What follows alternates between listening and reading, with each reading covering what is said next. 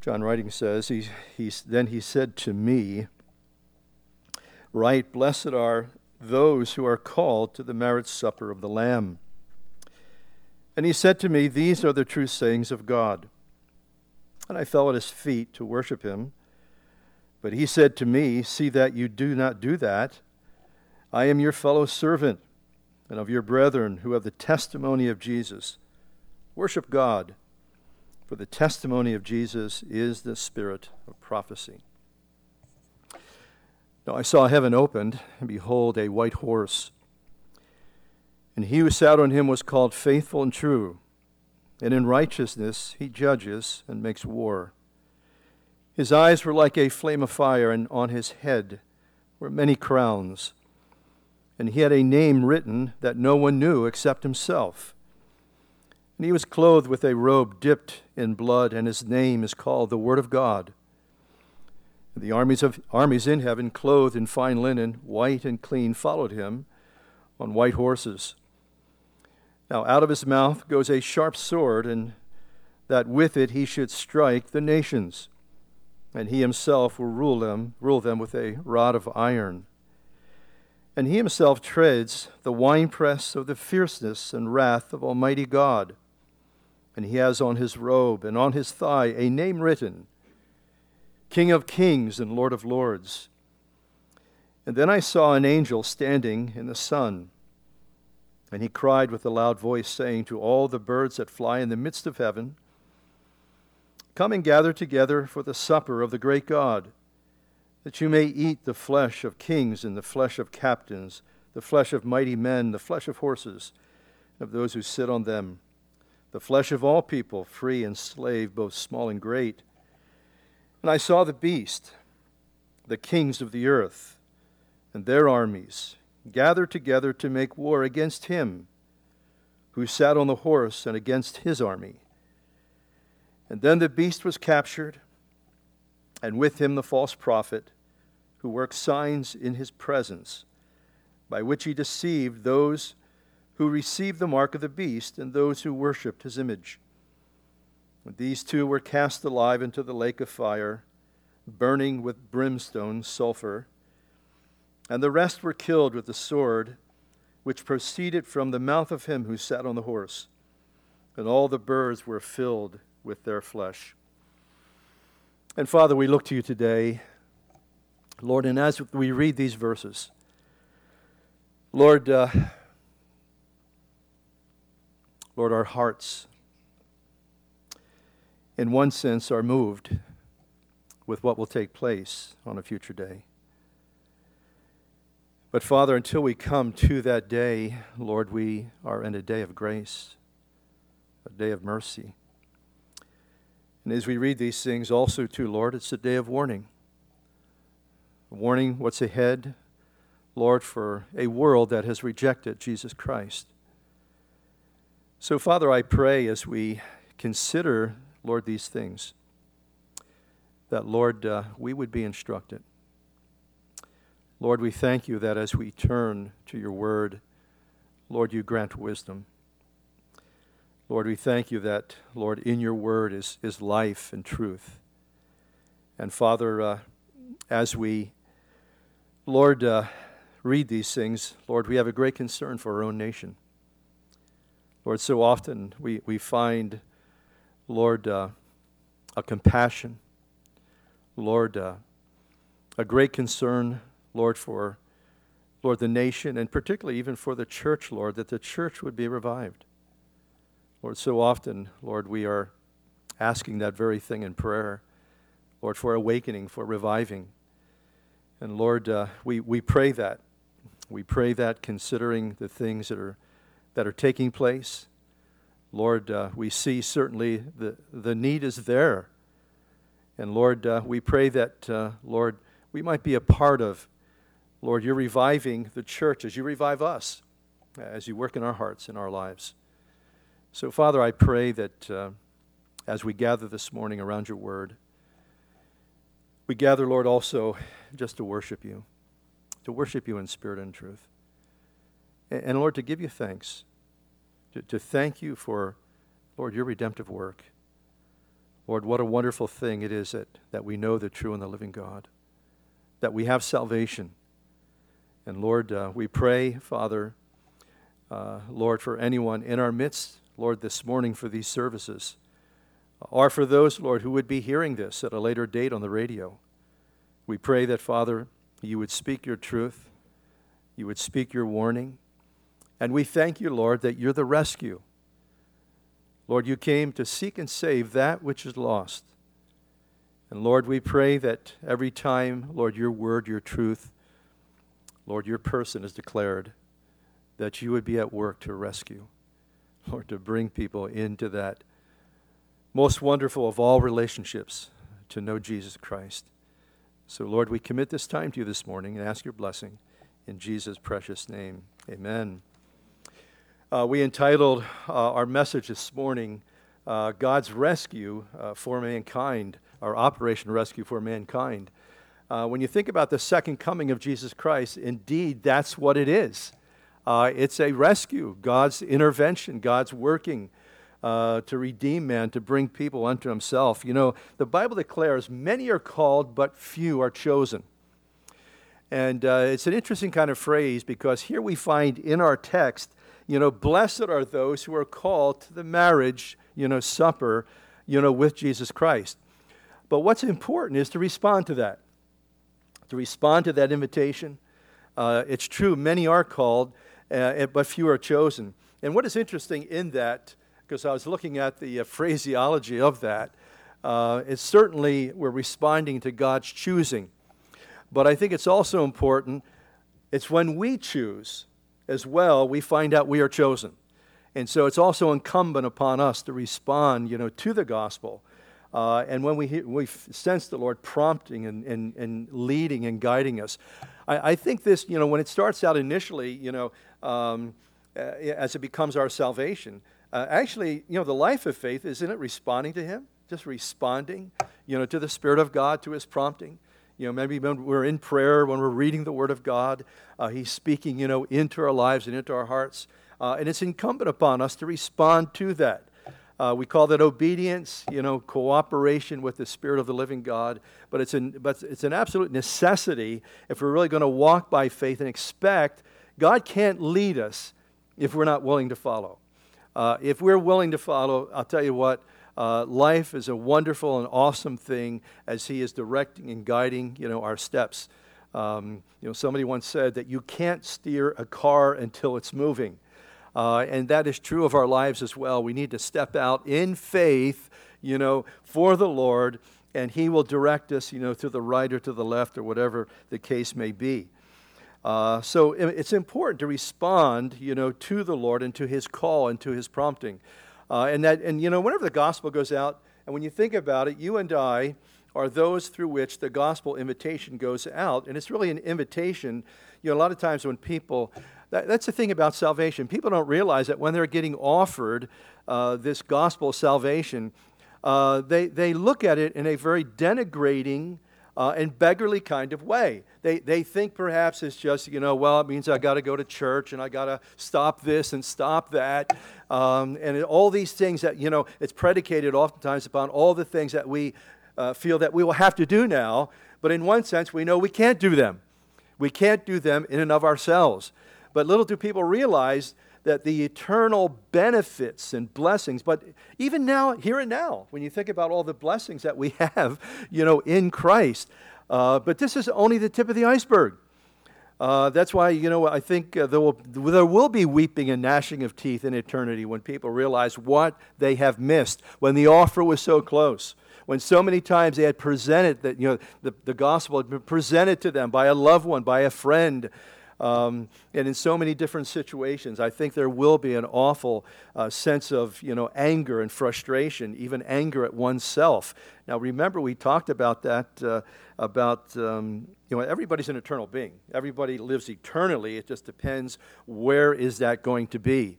And one of the things that we were talking about a few weeks ago about all the emotions, people will still have the capability when they pass through this life, the capability of feelings and emotions and desires and all those other things. Now, when we look at this, looking at verse 10 here, It seems to be John is absolutely dazzled by the message and the messenger. He mistakenly bows down to the angel. He gets kind of a reproof, and he honestly kind of records his botch up here, that he had bowed down to the angel and so forth. And I guess, if any one of us, we would have made the same mistake. He was just, in a sense, blown away by this supernatural spiritual moment that he was in. And as you look at verse 10, I want you to pay attention particularly to the very last part of that, where it says, "For the testimony of Jesus is the spirit of prophecy." Now, this verse here sums up for us in a word what the Bible's all about. This is a very important verse because it tells us the end result of what all prophecy is. And it brings before us the answer to every problem and every dilemma, because that answer is Jesus Christ. The whole focus of the Bible is Christ, whether it be indirectly or directly. Of course, we see many passages that may be, indirect, but the fact of the matter, the Bible, the whole content of the Bible, it points us to the Lord and Savior, Jesus Christ. So that's what John is simply reminding us here, that the end result of all prophecy is to simply point us to Him and ultimately to bring us into a relationship with the Lord and Savior, Jesus Christ. Now, what also, too, we're reading about is really the most anticipated event of all history. And what we're talking about here in chapter 19 is the second coming of Jesus Christ. We've read it, and I think sometimes we become anesthetized to it, don't we, to a certain degree. When we think about, the Lord coming and all that, well, we know He's coming, but sometimes it seems to be that, life has more of our focus and more of our attention oftentimes than really we would maybe like it to be, or the Lord wants it to be. But here we're talking about the most anticipated and exciting event that's ever going to take place in all of history, because simply God, as we see here in the Bible and in this book of Revelation, that basically, as He comes on His white horse, He's coming to the rescue. He's coming to the rescue of mankind. Because one of the things the Bible tells us, if it wasn't for His intervention, that mankind would destroy themselves. And in a sense, doesn't that happen in a very small, microcosmic kind of way when He comes into your life? When He comes into each one of our lives, He stops us from destroying ourselves. Look at how many people out there. And, you talk about free will and the freedom to choose. And, we Americans, we put such a premium on that. But look what free will does to people. You can make your own choices. And when you look at, the choices that people make that destroy them, they can't blame it. By and large, 99% of the choices that we make, certain things can be foisted on us, okay, by other people. But for the most part, the choices that we make are critical to basically to our destiny. That's why it's so important, the choices that you're making this week, each and every decision you make. Be careful that you don't find yourself, giving in, caving in to the weaknesses, of the flesh, the temptations of the world, because the decisions or choices that you are making, basically, they're shaping your character. And when we talk about our character being shaped, basically, we're also talking about, our eternal destiny. So it's very important, those things, those decisions that we're making. And of course, we know that unless Jesus Christ returns, Satan would destroy humanity. And people would cooperate with that, just like people today individually cooperate, with our great enemy, our adversary, Satan, and do some destructive things. But we're told here about Jesus that He comes on His white horse, verse 11. He's faithful and true, and in righteousness, total, absolute righteousness, He judges and makes war. He doesn't come. That's why when you look at the patience of God, that He has waited so long. The disciples in the very beginning, they were convinced that the Lord would come within perhaps maybe the first 100 years, or whatever the case may be. But He's only been patient because as He's been His long-suffering, Peter tells us, is basically the salvation of souls, to bring people into His kingdom. That's why you and I have a charge. Go ye into all the world and preach the gospel. Give out the truth, because God is still saving people. He's never saved nations, okay?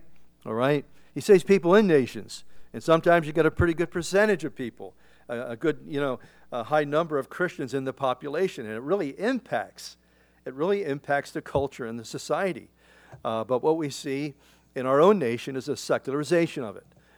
Become very humanistic, very godless, and that's why we see certain things taking place. Should we throw our hands up and give up? No. The fact of the matter is that God's on the throne. Okay, this is our Father's world.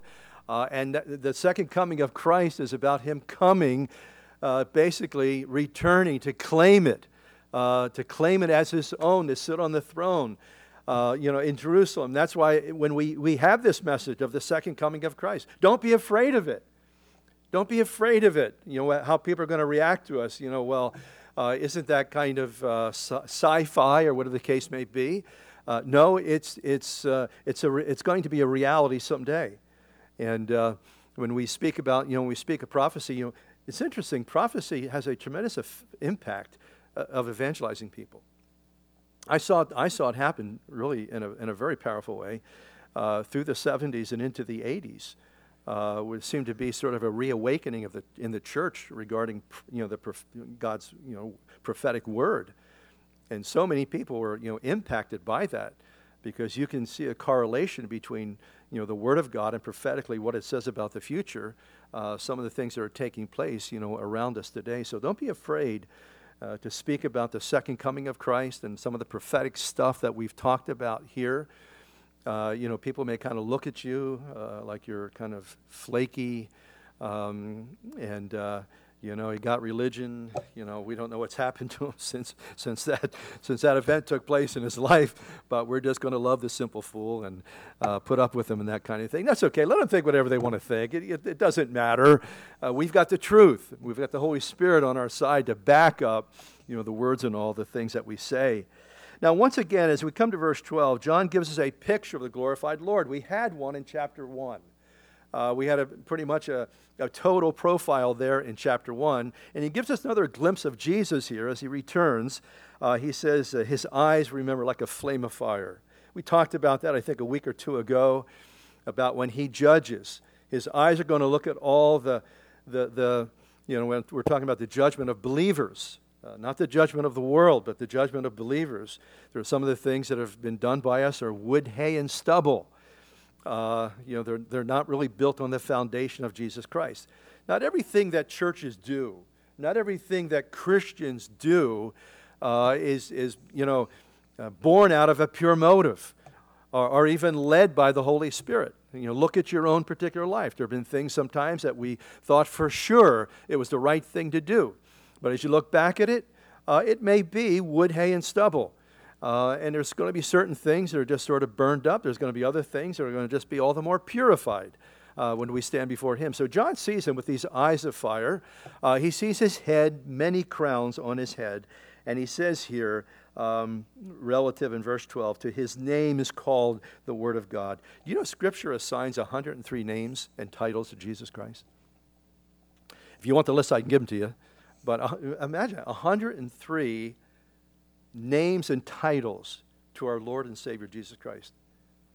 And you know why that is? Because one name alone cannot fully describe Him. Now, we've got one name, right? Okay, it describes us. Okay, we have our limitations. We are who we are. But, when it comes to Jesus, and that's why, when you read the Bible, you walk with Him for any length of time. There's this ongoing revelation of His person. And you discover that He's the Lord, Jehovah, as Jeremiah said, Tisidkenu. He's the Lord. He's my righteousness. It's not my righteousness. He's my righteousness. And then you discover that, He's Jehovah Jireh. That as He works in your life to provide, to meet needs in a very interesting, sometimes a miraculous kind of a way. And you discover, wow, He's Jehovah Jireh. And then you're sick and you pray and you discover He's Jehovah Rapha, the Lord my healer. And that's why we see all these hyphenated names all the way through the Bible. But again, there's 103 to describe the full-orbed, ministry and life and person of our Lord and Savior, Jesus Christ. You know, it's interesting too, because there's one name alone that will bring the full blessing of Jesus, of God to your life, and that's Jesus.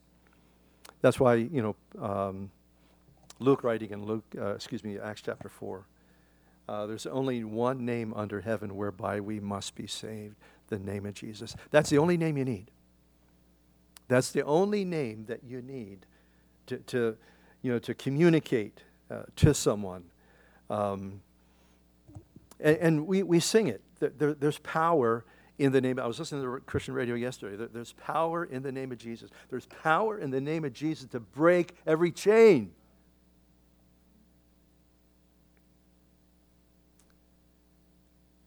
That story from Richard Wurmbrand, that one kind of keeps coming back to me. That here he is in communist Romania, back in the 1960s. Nobody could talk about religion or Jesus because it was under the iron fist of Russia and communism. No one could talk about God. There's so much suppression of that. And he walks up to this policewoman, and he says to her, "Do you know Jesus?" And she says, "No, I don't know him, but I've been thinking about that name. And I love that name." And he led her to Christ. It's like the woman who was a Muslim. And I forget the author.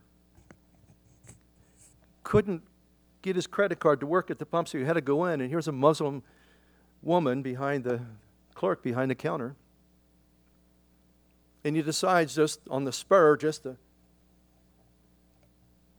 ask her if she knows Jesus. And she looked at him like this. She says, "I've been dreaming about him for 30 years. And I was hearing some stories just recently about all these Muslims going to the Hajj. It's taking place this week in Saudi Arabia. Millions of Muslims going to Saudi Arabia for this great Muslim convocation. And guess who's showing up? Jesus. I love it when he crashes a party.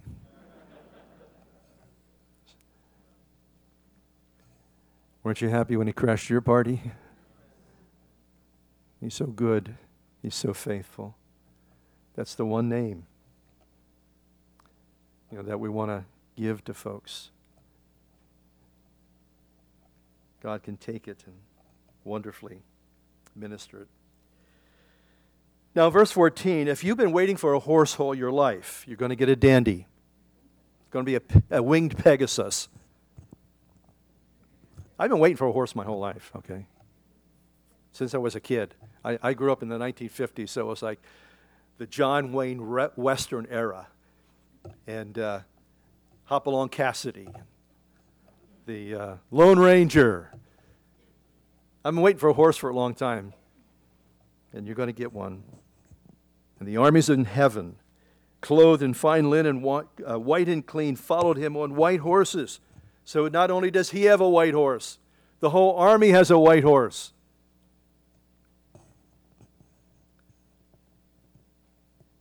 And we may not think of an army, we may not think of, our glorified state, in this kind of way. But we're going to be his army following him. You're going to be in the cavalry. And it's going to be quite the moment when we return with him. We're going to be in the army, but you know what? You're not going to have to fight. He's just going to dispatch things very, very quickly. He's going to take care of things. We're not going to have to fight one bit. Now, out of his mouth goes a sharp sword, and that with it he should strike the nations, and he himself will rule them with a rod of iron. You see, the nations are going to be severely chastised for their promoting of sinful behavior. That's why the Bible says, pray for your leaders. I wouldn't want to be some judge or some Supreme Court justice who voted for and supports abortion, or the denigration or redefinition of marriage.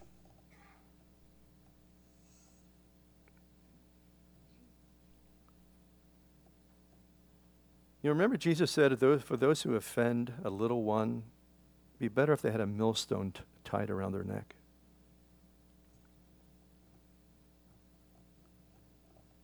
That's for those who support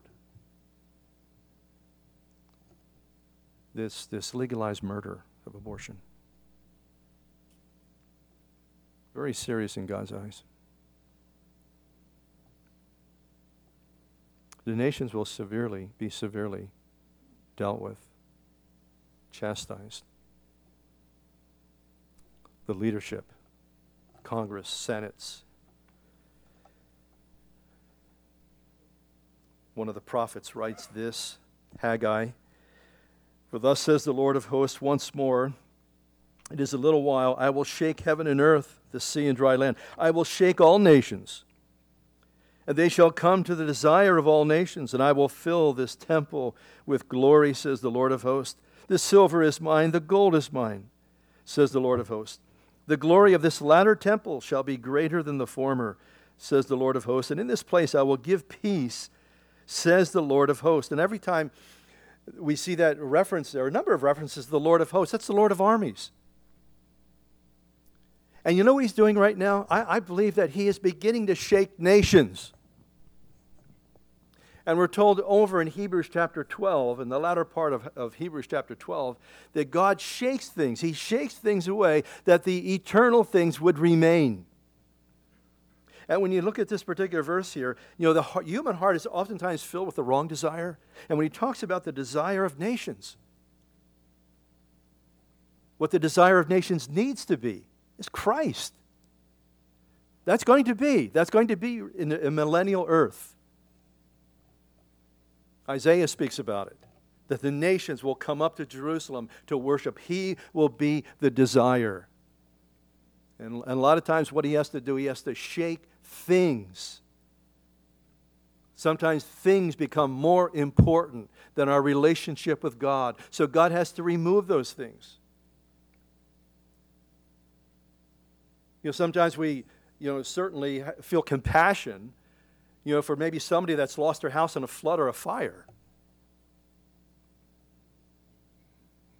But I am convinced, because I know my God, that in the loss of those things, he is there revealing himself. And that's why Jesus said, it's better to lose your arm, your leg, your foot, your hand, and to enter into eternal life than to go into the hell flames whole. And there's a lot of times he allows loss in our life. He shakes things away that he might replace that he might become our desire. I mean, of course, when we find here over in Revelation 19 that this is really nothing other than judgment. But one of the things that we've come to realize and know, that there will be those who will survive this period because of their belief in God. Those who have not taken the mark of the beast. And it isn't interesting, any time when you look at God at work, whatever time period in history, it's always a remnant. It's always a remnant. When you look at the billions of people that will die during this period, when you tally it all up, billions of people dying, it will be a mere remnant that will finally respond to him.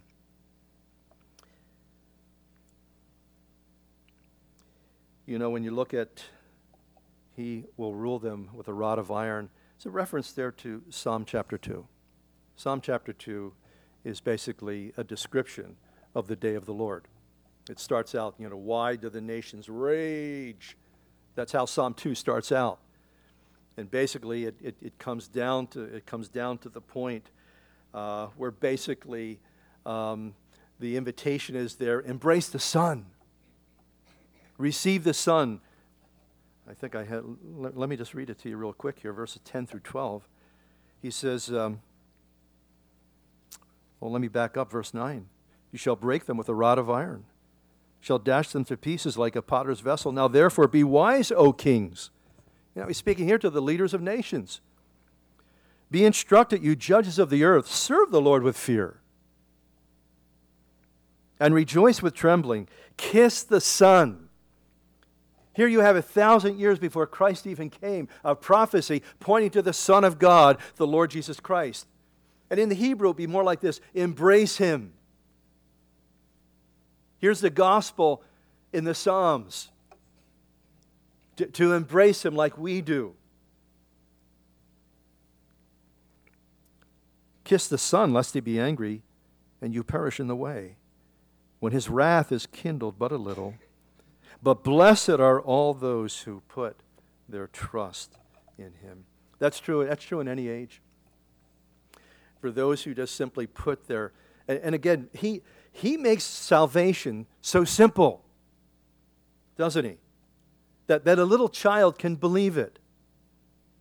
That one verse of truth can redeem a person's life, like the thief on the cross. And like so many have been perishing, to just believe on the Lord Jesus Christ and you will be saved.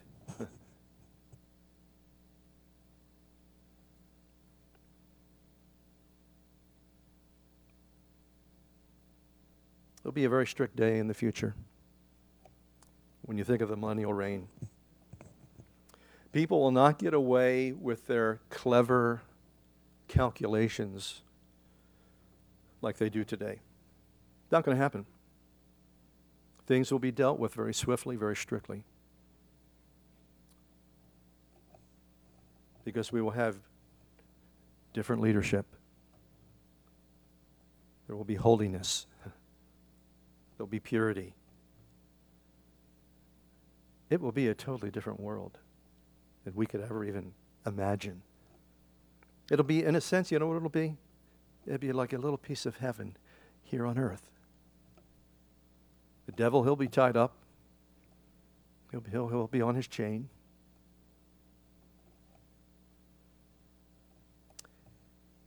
And he has on his robe and on his thigh a name written, King of Kings and Lord of Lords. I think this is a reminder, isn't it, to all those who really think they're important? There's one King. There's one Lord. And He's coming to basically take His rightful place on the throne. Now, earlier in chapter 19, we had just come from a wedding, the wedding of all weddings. And it's a supper. The wedding supper, reception, if you will. It's a wedding supper of the Lamb, and that's one you do not want to miss.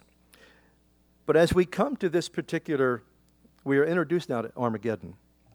This is Armageddon. We've gotten a little glimpse of it thus far through previous chapters. This is the event of Armageddon that's taking place here. But there's another supper here that's taking place. Where the items on the menu tragically are those who have rejected the offer of salvation.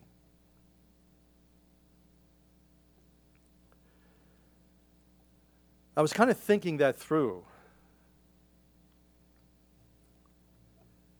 When you read, and as we read there, about the flesh of captains and kings and mighty people. These are the kinds of individuals that have devoured many other people, destroyed other people, wasted other people, exploited other people, made other people their possessions and slaves. This is not too harsh. When you think about it from God's perspective, this is justice. It's well deserved.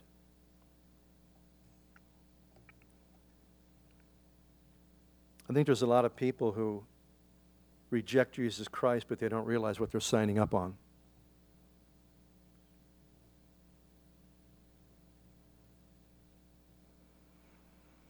Now in verse 17, the angel summons every vulture, every bird of prey. I was actually reading about the vultures this week, just wondering where concentrations of vultures were around the world and that sort of thing. But one author said this about them, what they are. And it was interesting because I was reading about India. India's always had a lot of vultures, but for some reason they're gone. And India, because of their Hinduism, they won't eat meat. They won't eat animals. They're cows, and all those animals are considered sacred to them. So when they die, they just begin to rot on the ground, and it's amazing how much disease that has taken place as a result. Because where did the vultures go? And somebody said this about the vultures: they're the optimal animal disposal system. God's got a plan for all things, doesn't he? I thought that was interesting. The optimal animal disposal system. Well, they'll be used for another disposal system as well in this future day. And as we look at verse 18, we realize these captains, these mighty people, these movers and shakers, they get no special exemption because of their position, because you know what? They've been getting special exemptions all their life. There are some people, they're in so control of things that nobody can tell them what to do. They're used to telling everybody else what to do. Now God's telling them what to do. But this is why in verse 19,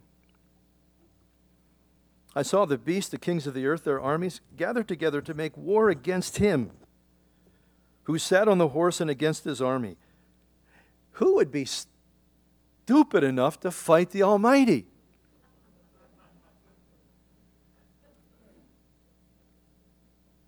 But don't we know from our own experience that sin makes us stupid? It does. All we have to do is look back at our lives. Or look at somebody who turns from the Lord. Or look at just some of the things, some of the choices and decisions people make in our culture, in our society. Sin warps us. It has a way of just warping our insight, our understanding, and dumbing us down. The smartest thing that anybody can do is to give their life to Christ and walk with him. Allow him to continue to influence your life. As Mark was praying earlier, about as we, not to be conformed to this world, but to be transformed by the renewing of our mind. That's what we're doing here this morning. And because we still have to deal with the fallen nature, we've got to keep renewing it, don't we? Like we get up each and every day, we renew our mind. How many times has God maybe spoken into our lives? One morning when we were studying, we opened the Bible, and all of a sudden he gave us some issue, something that was relevant for that day. And it rescued us, it helped us. Helped us to make the right decision. You got important decisions to make. Don't make them without the Bible. Ask God to confirm to you. Ask him to speak into your heart, into your life, help you make important decisions. I think it's wisdom just to ask him to help you to make minor decisions.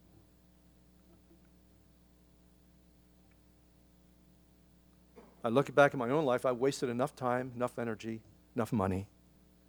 I don't want to waste any more. He wants to lead us. He wants to guide us. He wants to help us. Job said about this, relative to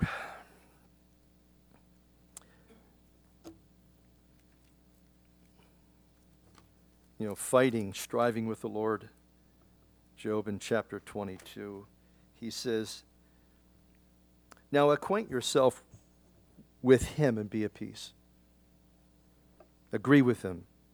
Acquaint yourself with him, be at peace. Thereby good will come to you. Receive, please, instruction from his mouth, and lay up his words in your heart, and if you return to the Almighty, you will be built up. What a great promise. To be in agreement, with the Lord. Because even as a Christian, even as a believer, sometimes we can find ourselves just sort of striving against God, striving against his will. Sometimes we have such a strong will, we want something. We want something, and I can't see any other way.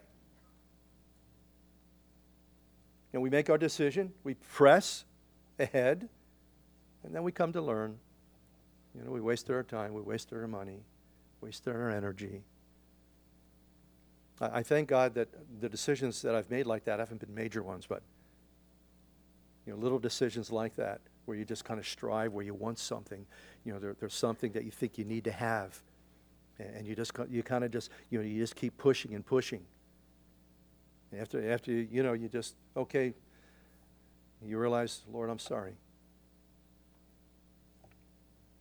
Or one time the Lord warned me about a vehicle I was buying. I had to have it, though. I had to have it. And after I got it, no sooner did I get it, I realized that the person who owned the vehicle before me had pets in it. And I had allergies. And I was tormented in that vehicle. God knew it. I think that sometimes when God says no about something, we think, like, God, you're trying to keep me from fun. You're trying to keep me from something I think I'm really going to enjoy. But doesn't he know? He knows. The Bible says his way is perfect.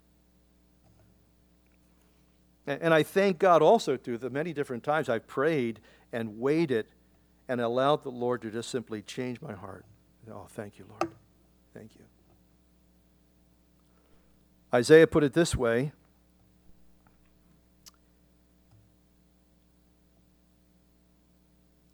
He said, who would set briars and thorns against me in battle? I would go through them. I would burn them thoroughly. Or let him take hold of my strength, that he may make peace with me, and he shall make peace with me.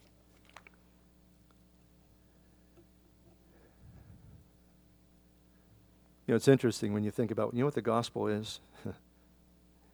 God turning his enemies into his friends.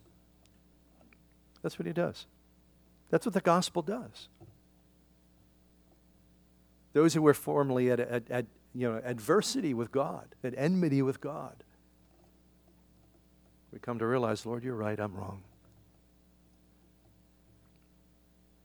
And isn't one of the most wonderful benefits of knowing Christ peace? Man, to have the peace of God ruling and reigning in your heart. You know what? You can't buy that.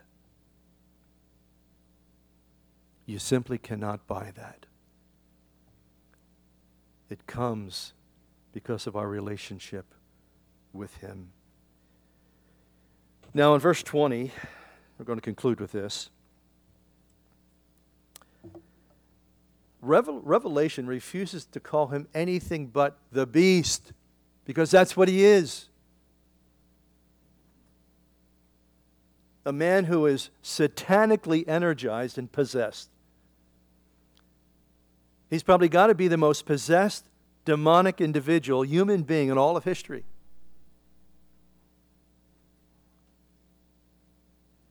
And because he is possessed, his power to deceive is so great that he deceives not just a small group of people. Sometimes you see these, David Koresh, Jim Jones, world leaders, Adolf Hitler, Stalin, Idi Amin, the Caesars. You've seen it in more of a smaller circle, maybe a nation or a small group of people. How some satanically energized person gets a hold of that group and they will do anything. I mean, how do you get like 900 people with Jim Jones to drink poison Kool-Aid and take your life? Remember the Heaven's Gate group too? I think it was Halley's Comet. Halley's Comet came through. And the lie was from the leader that we're going to get swept up in the comet. And there was like a dozen of them that they drank the Kool-Aid as well and committed suicide. But this is the whole world. This is the whole world. You know, it's interesting when people have drunk the Kool-Aid, so to speak, just about the world and their answers for the world, and they look at you and me like, what's wrong with you? When are you going to hitch your wagon to us?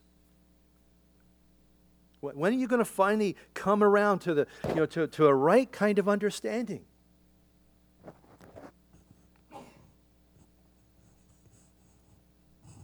Aren't you so thankful you're different? Because of Christ. Because of what He's done for you and for me.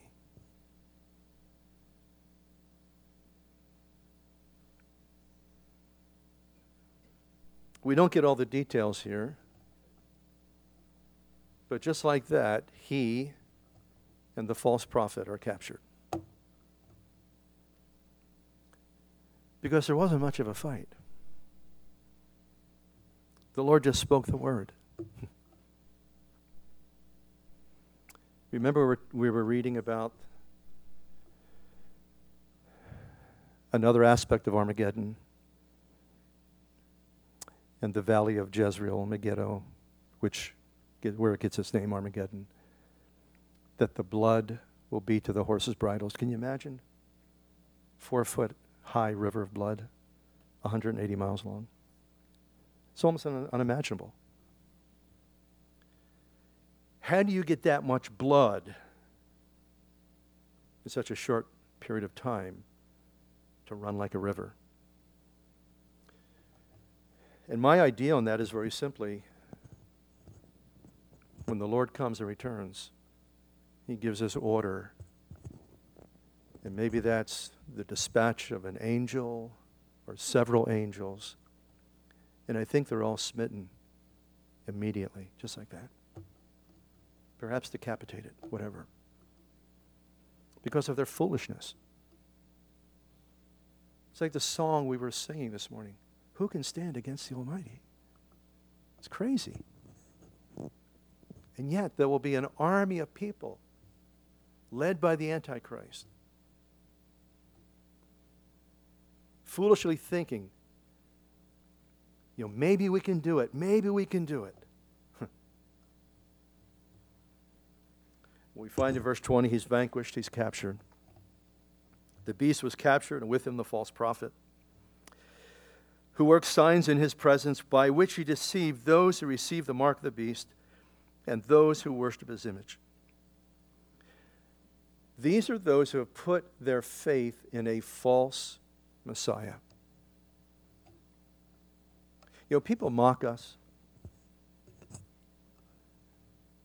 when it comes to this whole matter of faith. What's this faith thing, man? You need some crutch or something? Everybody operates on faith. Everybody's got a belief system. The difference between our system of belief and their system of belief is ours saves us because it's based on truth. It's based on knowing God. A lot of people act like, well, you believe. Like, what's wrong with you? Everybody believes. Everybody believes in something. They put their faith in their atheism. A lot of politics is messianic. A lot of it's messianic. Looking for some politician. Someone's going to rescue us and save us. Folks, it ain't happening. Not that we shouldn't have tried to have a better country. Not that there shouldn't be Christian politicians. But no one's going to save us. That's what his coming is all about. At this time in history, we've gone all through, we've worn out every political system that has ever been devised by man. And I think we probably have the best one. But look at the hatred. Look at the hatred in Washington. Look at the bitterness. Look at the, polarization. It's an absolute log jam. And I don't think it's going to get any better. Because we're too close to the end.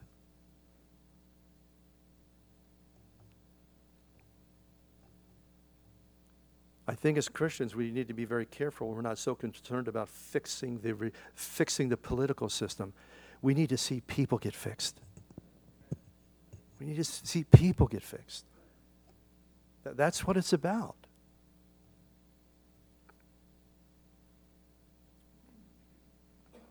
Now, these guys have brokered, they pulled off the greatest deception in all history, basically deceiving millions of people, sealing their eternal fate.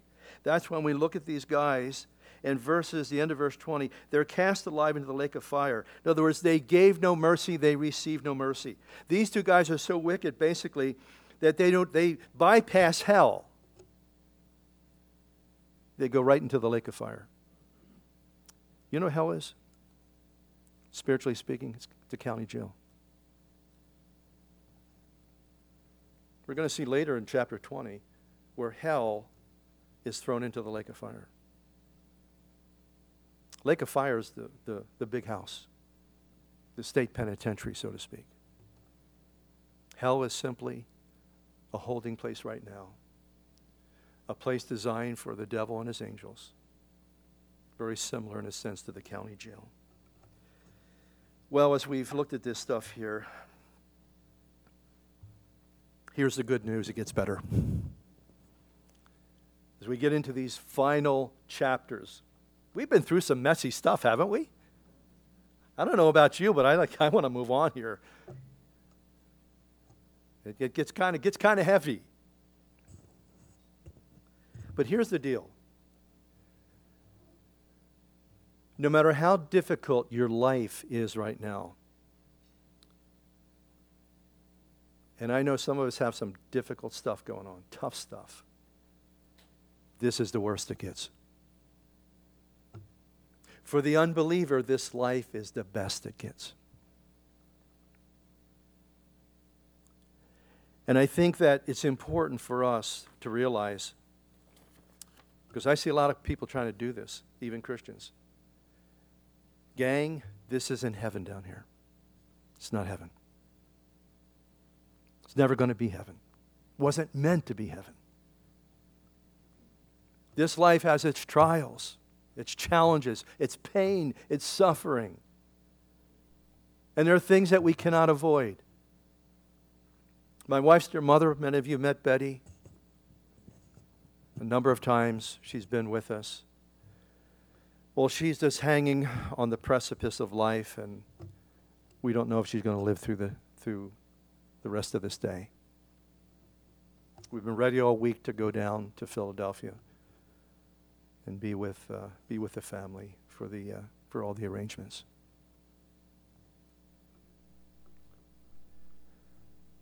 That's where life ends for each and every one of us on this earth.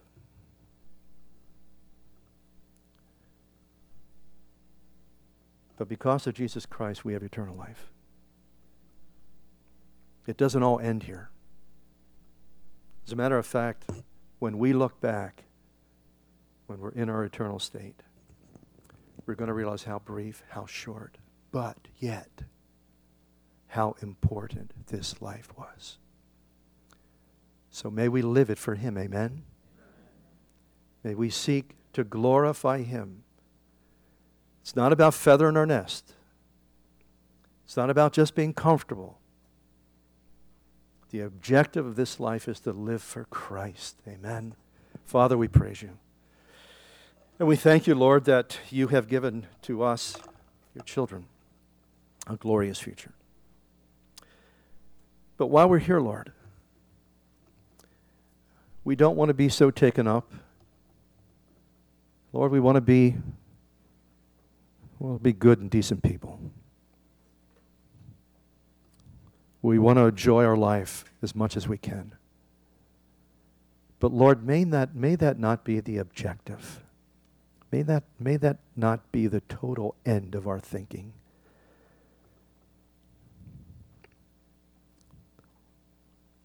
To live as Christ, to die as gain. Help us, we pray, to go out this week, to live for your glory, to live for your honor. And Lord, to be a conduit of hope in a hopeless world. Thank you for the hope of the gospel and for the hope of eternal life. In Jesus' precious name, amen. Shall we rise?